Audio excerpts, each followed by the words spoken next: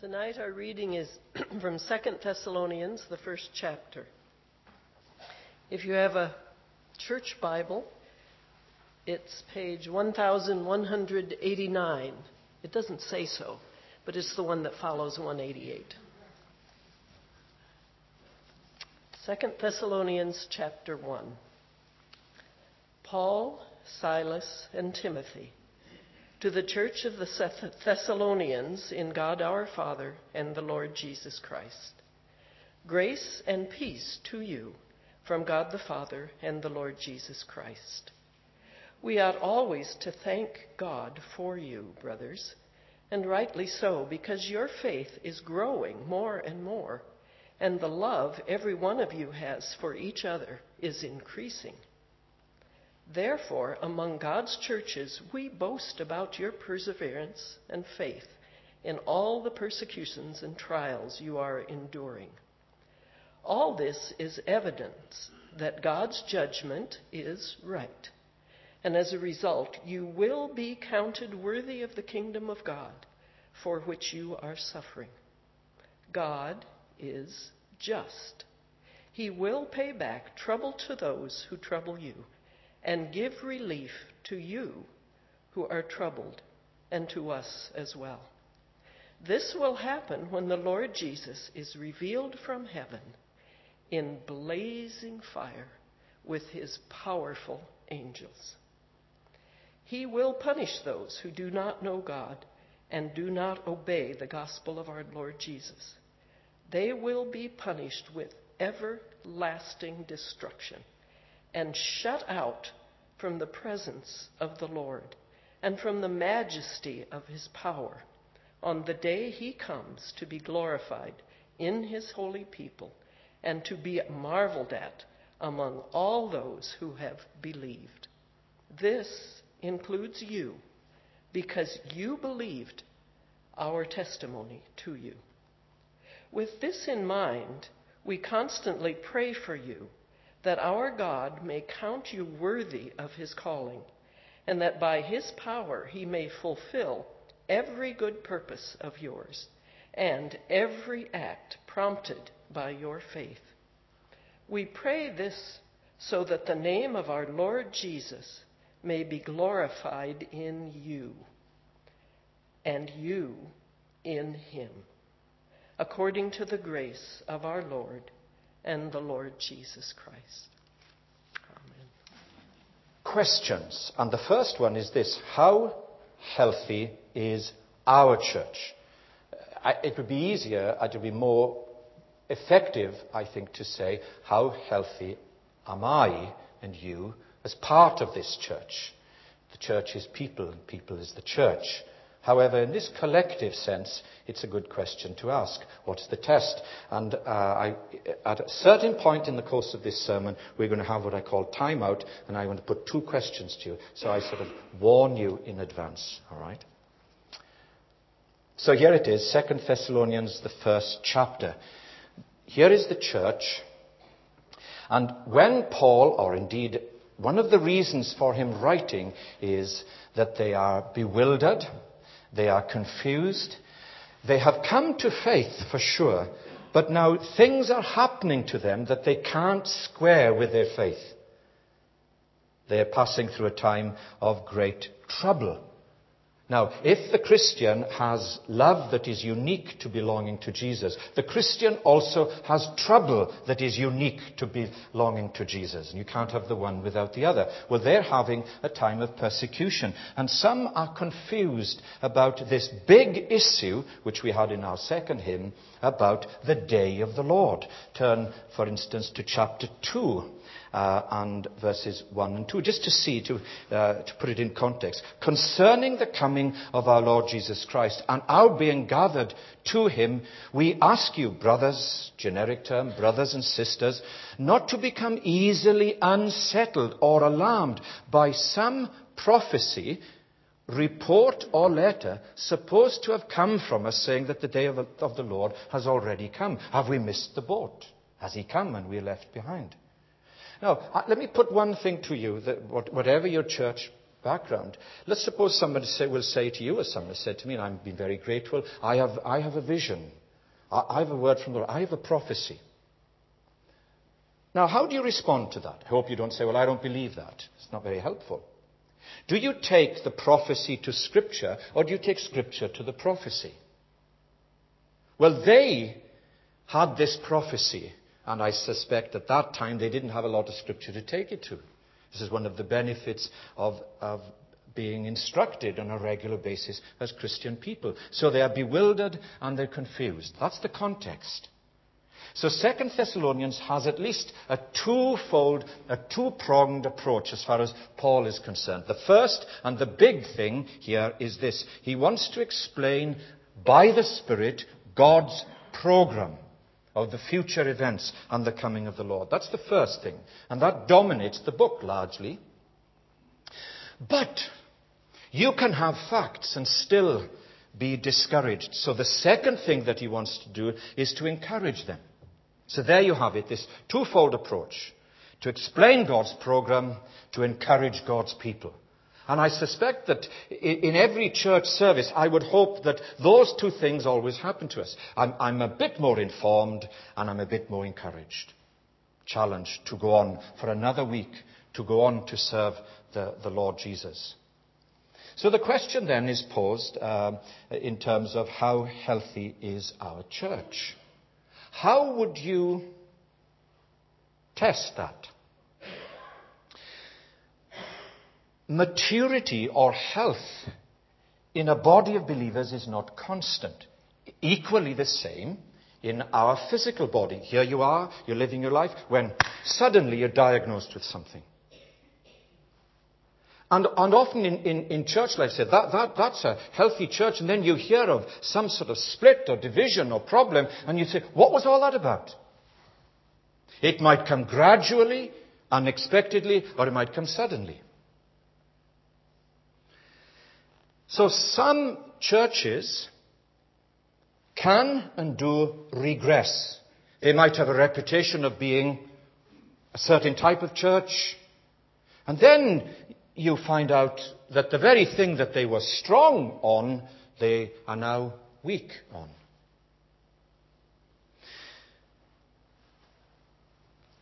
I've always believed, and I think there's so much in terms of Paul and Peter's letters, what we call the epistles, letters to the churches, where at the very least there's this three-pronged approach. I can't think of any better way of assessing our health, and that is faith, hope, and love.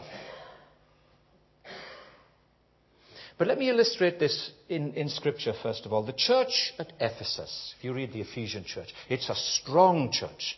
It's a doctrinally informed church. It's a church that believes in spiritual warfare, of putting the full armor of God. It is a church that believes in expressing the love of Jesus. I'd like to belong to a church like that. And yet, some sort of 30 years later, when Jesus speaks to the church, the Ephesian church, he says, but you have lost your first love. It's got the reputation, but something has begun to eat away at its strength, and its strength becomes its weakness. So the Lord says, remember the height from which you have fallen. Remember the degree to which you have regressed. Repent and do the things that you did at first. You see, it's a classic example, and there are many others. So when we come now then to 2 Thessalonians, and I want you just to think about this and stay with me. These Christians graphically illustrate this fact, this phenomenon. When Paul first wrote to them, and just turn back one page, right? When he first wrote to them, and you will know that from the background, the birth of this church was during a time of great severe persecution. We haven't time to look at it now in Acts 17. That he writes to them. And what does he write to them about? What does he give thanks to God when he thinks about them as a church? Well, 1 Thessalonians 1 verse 2. We always thank God for all of your mentioning in your prayers. We pray for you. Why? We continually remember before our God and Father your work produced by faith. That's the first thing. Your love, your labor prompted by love, your endurance inspired by hope in our Lord Jesus. Okay? There it is. You've got it. Now, turn back to the reading that Alice gave to us, and 1 Thessalonians 2 and verse 3. We ought always to thank God for you, brothers, and rightly so, because your faith is growing more and more, and the love every one of you has for each other is increasing. Therefore, among God's people and so on. Now, there is an ominous absence of hope. And the whole point of him writing is to re-establish the hope that they've drifted from. And we define hope not as human optimism, but as this strong doctrinal security. I know what I believe, and I know where I'm going. They didn't. They were adrift with these prophetic words of prophets who came, who were not accountable to the church. I think that context is very important because it gives the key now to what we're thinking about of this letter. You see how Paul had said nothing about their hope because it was ominously absent. And we can be like that.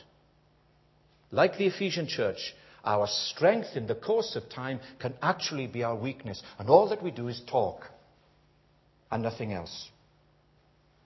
So this second letter is to these believers who are confused that they might have their faith clarified and strengthened. That is so important. Right then, let's get into the book itself. You see, yes, an outline will be good. Number one, suffering, and the word comes up in the course of the reading, suffering helps us to grow. No one wants suffering. And yet somehow in the providence of God, he can use that. It helps us to grow. Secondly, suffering prepares us for heaven. We're so earthbound. Tomorrow morning I'm meeting Standard Life man to talk about the pension. Well, it's not wrong. We don't want to be hypocritical about this. But there is a greater hope and a greater glory, and often legitimate though these things are, we lose sight of the bigger picture. Suffering prepares us for heaven. And the last thing that we have then is that suffering glorifies Christ today. It points to the fact that here are redeemed people who are being shaped and molded for something far greater. So very quickly, suffering helps us to grow. See that in verses 3 to 5.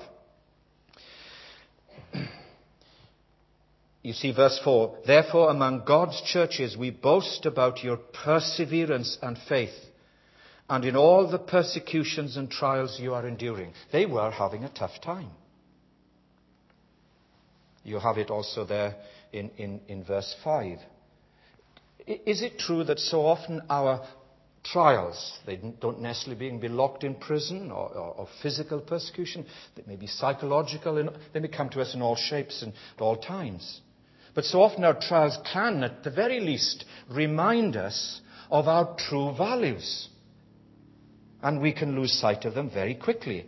Ours is such a very cynical world where to talk like this at work, sometimes from some of us, even in our family, becomes a challenge. Turn to 1 Peter chapter 1 and verse 6 and 7, just to see this. We're illustrating that trials can remind us of our true values. This is page 1217 in the church Bibles. 1 Peter 1, 6 and 7. Just these verses.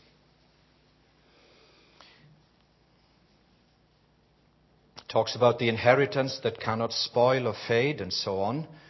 And then he says in verse 6, in this you greatly rejoice, this faith and love and hope. You greatly rejoice, though now for a little while you may have to suffer grief in all kinds of trials. These have come so that your faith of greater worth than gold or pensions or any other thing which perishes, even though refined by fire, may be proved genuine and may result in praise and glory and honor when Christ is revealed. In other words, these churches, when they were going through difficult times, he wanted to try to help them to see that there is a bigger picture. which we can lose sight of very quickly. Tertullian, the great author and leader within the church, during a time when the 3rd century was going through a great period of suffering, said, "The blood of the martyrs is the seed of the church." The blood of the martyrs is the seed of the church. Maybe it's harder in our comfort to stay so focused. And therefore, trials remind us. They remind us. But in what way are we challenged to grow? Perhaps particularly, and what a word for our society, and I wonder if it can, and do take this on board, and just one thing then, to grow in our perseverance. Ours is a quick fix society. If it isn't, move on. Don't worry about it. And yet, somehow the Lord wants to build things into us to say, no, you hang in with me, and I'll stay with you. Let's do it together. Let's fix our eyes on Jesus. Let's follow him. Let's stay with him. That seemed to me the one thing then that can come out of this, that our trials say, I'm going to grow in perseverance. I'm going to press on. I'm not going to give up. And God has a bigger picture. You see in verse 5, all this is evidence that God's judgment is right. And as a result, you will be counted worthy of the kingdom of God for which you are suffering now. God can and does not cause. We live in an imperfect world, a fallen world as we understand it. But he can use suffering to mature us, to shape us, to bless us, and to make us strong and grow in perseverance. One of the things that comes out of people's relationships as we work at it together, so we become more mature. Secondly, suffering prepares us for heaven. We want to go to heaven, but not yet. There's so much to do. So verses 6 to 10, you see, at the very least, it ought to help us to see our suffering in a different light, to see it in a different perspective. Is it a burden or a blessing? When the Apostle Paul, for a long time, struggled with ill health and was imprisoned when he had so much to do, what's that about? And yet God was building his church. And we might have difficulties and things that hinder. We can't understand why God should allow that. And perhaps, may I say, this side of glory, we won't know. Are our sufferings an opportunity or an obstacle? Are they going to hold us back or are they going to spur us on? Depends on your perspective. Whatever, our present suffering prepares us for future glory. Turn again to Peter, this time, chapter 4, just to see the frequency of this. It's the great theme that Peter writes about. It's a bit, I think, the church under Nero is a bit like the church in Zimbabwe today. Amazing people who are going through the cauldron of suffering in that country. Humbling in the extreme. And they were under Nero, a madman who was blaming the church for everything. And Peter's writing to them. And 1 Peter 4 and verse 12. There you are. Dear friends, do not be surprised at the painful trial you are suffering. Do you see that? As though something strange were happening to you. I mean, have we any right to complain, really? Well, we do, we know, we're good at it. We've had a lot of experience, haven't we? But bring it here. Just bring it here. You see, as if something strange were happening to you. But rejoice that you participate in the suffering of Christ. So extend your suffering, say, Jesus is with me here. And he can redeem this. So that you may be overjoyed when his glory is revealed. If you are insulted because of the name of Christ, let's hope that it is for his name, not for being unwise. You are blessed, for the Spirit of glory and of God rests on you. If you suffer, It should not be as a murderer or a thief or any other kind of criminal or even a meddler. However, if you suffer, you see this theme, as a Christian, do not be ashamed, but praise God that you bear his name, and so on.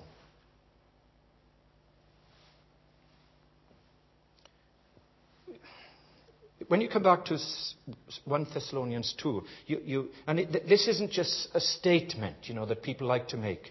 It is a conviction that you live out day in, day out, and it's this, that God is sovereign, and there is nothing that happens by accident.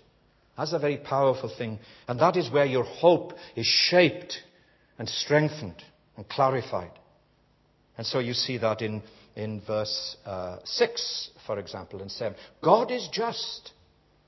He will pay back trouble to those who trouble you, and give relief to you who are troubled, and to us as well. This will happen when the Lord Jesus is revealed from heaven in blazing fire with his powerful angels. Meanwhile, we trust him. He is sovereign. He is just. He is the judge of all. And the day of the Lord will come, whatever the cynics say. And then in verse 8, here Paul gives clear instruction. Do you see, this is the issue. He will punish those who do not know God and do not obey the gospel of our Lord Jesus Christ, which implicit there seems to imply. You may say, okay, what about those who have never heard? All right, but what about those who have heard and are doing nothing? That's the point. This unique redemptive suffering reminds us that we are pilgrims. We are a pilgrim people. We're on a journey, and we have a destiny. I think one of the benefits of being here and listening like this, as we do, is that this instruction helps us and shapes us and encourages us. Let me put it in a wider context. One of the marks of a healthy, growing church is consistent, faithful instruction from God's Word. And what does that do to us? Well, first, it should give substance to our faith. We have a reason for the hope that is within us, and we can share that with humility and confidence. But secondly, it stabilizes us in times of testing, because they are going to come. And don't be surprised. Be prepared. God is good. And he is sovereign in his goodness. And he is consistent in his justice. But then a third benefit is this. And when you think now of 2 Thessalonians 2 and 2, when people came with the prophetic word, well, okay, that's good. But how are you going to weigh it up? And there are people who've got into all sorts of difficulty and trouble, morally and spiritually, in their church life by words that are not born of the Holy Spirit. So one of the benefits, it helps us to handle the Bible correctly, so that we can nourish ourselves and build ourselves up. But may I just say this one other thing as well? There is a danger with that. That is a real blessing. And what is the danger? The danger is this. What is the primary purpose of us? Here we are tonight, we're listening to a sermon. What is the primary purpose of that? Well, surely we'd want to say that this is for the glory of God, so that we might honor him. Knowledge is a wonderful thing. In some situations, knowledge is power. But knowledge can be dangerous. Even biblical knowledge, in this sense, when our instruction remains theoretical, that our Christian life is just theory. Do you know, in the course of time, it breeds indifference. It breeds indifference. And you can get among Christian people sometimes a culture of quarreling. When instruction remains theoretical, it breeds indifference. And when it isn't balanced by love and grace, it can breed intolerance. And we are quite intolerant of people who don't think the way that we think. Don't sing the way that we sing. Don't read the translation we have. And so much of that grieves the Spirit. Do you see the point? There are great blessings. There are dangers.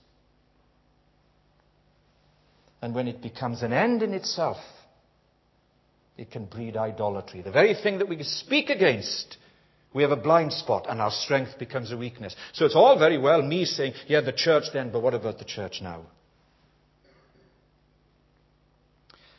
And that is why Paul is writing to these bewildered believers whom he loves very much to help them. So let me ask you to have a bit of time out. Just have a pause for a moment, okay?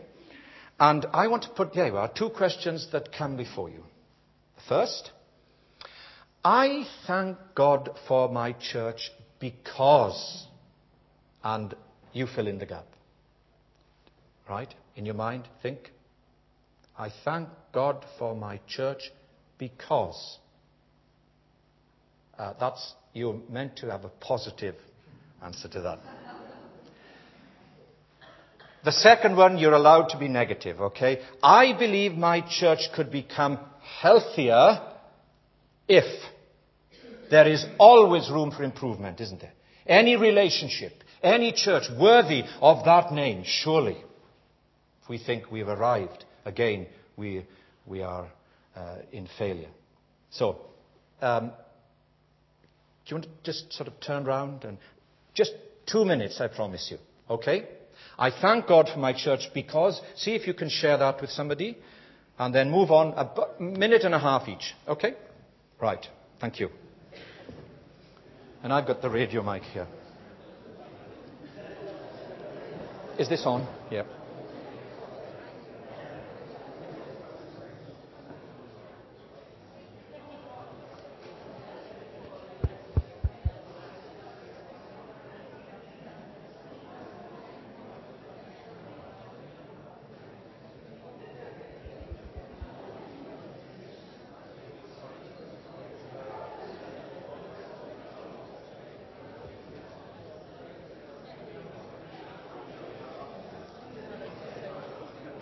Any answers?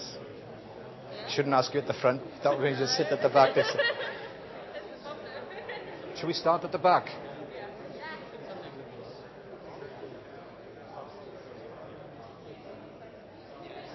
Yeah.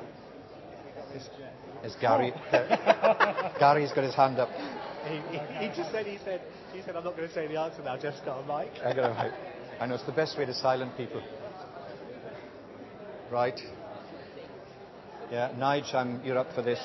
Nigel's not up for this. We just say I know, he doesn't like it. he doesn't like this. It's good for him. The things you don't like are good for you.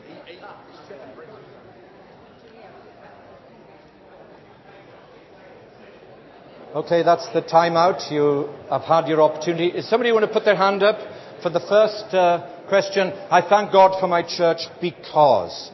Michael, can you shout out? Hey, how do you follow that? He's charming, isn't he? Right, come on. Anything? See, right. The girls here were very keen to talk to me, so. I did start. Yeah, we did start at the back. Michael, come on. Hannah, why would you thank God for your church? Because of the people and support that you get, like accountability. Yeah, that's good. The people and accountability. That is good. Anything else? Is it positive? What would you thank God for your church? Oh, yeah, Kathy. Okay. We'll have to go back to the sermons. You haven't got long, all right? So it's not like... I thank God for the people and the practical help that they give in difficult times. Right. Well, that is true. And a lot of that is unseen. We often don't appreciate that. Yeah. Anything else? Just one more? No? Oh, Mr. Tobes. Right. Hope you've got the gift of brevity like me. I'm a reactor. I need other people to stimulate me. Oh, you do? Okay. Well, there you go. Right. Okay. The second one, I believe my church could become healthier if... Now you're allowed to be negative. Okay? I'll pick somebody like Rob if you're not careful. So you're a new boy here. Anybody got a suggestion? Yes, Alice. If I prayed for it more faithfully. Well, see, isn't she good? That's good. We can live with that, can't we? Yeah, I wasn't expecting that. Well, it should make us think. Is it anybody else want to come up with anything? No? Oh, Paddy. I think our church could be healthier if we kind of trusted each other more, and also when we disagree, we do it in a loving way. Right. Are you talking from experience? Yes. Yes. Okay. Okay. Right. Well, there you are. There's obviously room for improvement. Praying together, being open and genuine is helpful. Okay, let's go back to the sermon then. The last point, and it's this. If suffering helps us to grow spiritually, we're the better for it, though it's been a difficult time. That suffering prepares us for heaven, and now suffering glorifies Christ today. So it's not all in the future. It's here and now. So in these last verses, with this in mind, verse 11, we constantly pray for you. That's the point with all this, isn't it? That our God may count you worthy of his calling, and that by his power he may fulfill every good purpose of yours and every act prompted by your faith. We pray this so that the name of our Lord Jesus may be glorified in you. Present tense. Don't put off spiritual commitment for the future or put it on the back burner. You in him, he in you, according to the grace of our God and of the Lord Jesus Christ. Suffering glorifies Christ today. And what Paul does here, he prays for the believers in this sort of consistent way. Most of my praying is a stop-start one. And in his praying, because these verses are really conveying essentials and priorities of prayer. So let's look at them very quickly. First of all, he prays that they may be worthy of God's calling. I'm a believer. I've embraced Jesus Christ. Trials may not make character, but trials reveal character. You may well say trials don't make you, but they certainly convey you and me under trials, the real person. And God is shaping us. Trials show what I'm made of. Secondly, not only worthy of God's calling, but the walk of faith. The New Testament uses this, walk worthily of the Lord. In other words, living it out, the walk of faith. The life of action, to be lived out in everyday life. Turning, if you like, intention into action. I intend to do it. The cynics say, don't you? Or the realists, the road to hell is paved with good intentions. We just don't seem to get around to it. Turning intention into action in given situations. Walking worthy. And finally, the witness to the glory of Christ. And this you have here. We pray this, verse 12, so that the name of our Lord Jesus may be glorified in you. Witness to the glory of Christ. Jesus, be glorified in me this week. In my work, in my home, in my classroom. Wherever I live, move and have my being, if you like. Be glorified in me this week. For example, this precious name, the name of Jesus, glorified. How are you going to feel then when someone uses it as a blasphemy?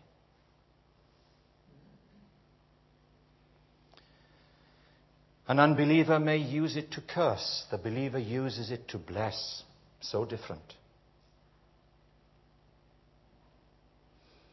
I note something very wonderful in verse 12. The believer who glorifies Christ is also glorified. Did you notice that? That yeah, I give you the glory, and it seems as if he says, and I'll share it with you. Wesley was right, wasn't he? Changed from glory into glory. And there's this sort of sharing of the glory of Christ. We love him, we glorify him, and he seems to share it with us. That's what he's saying.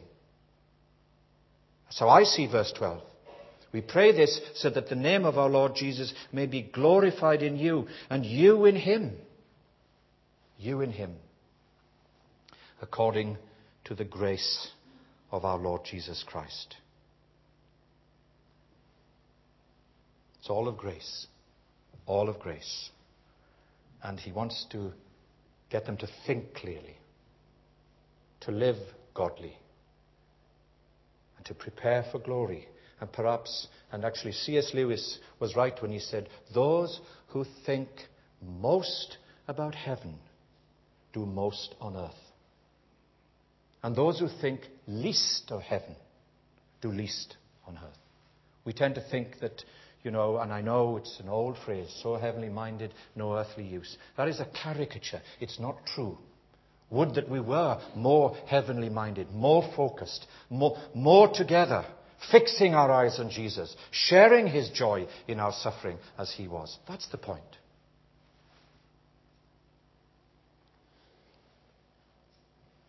So that it should make us sing and believe, come, come, come, Lord Jesus.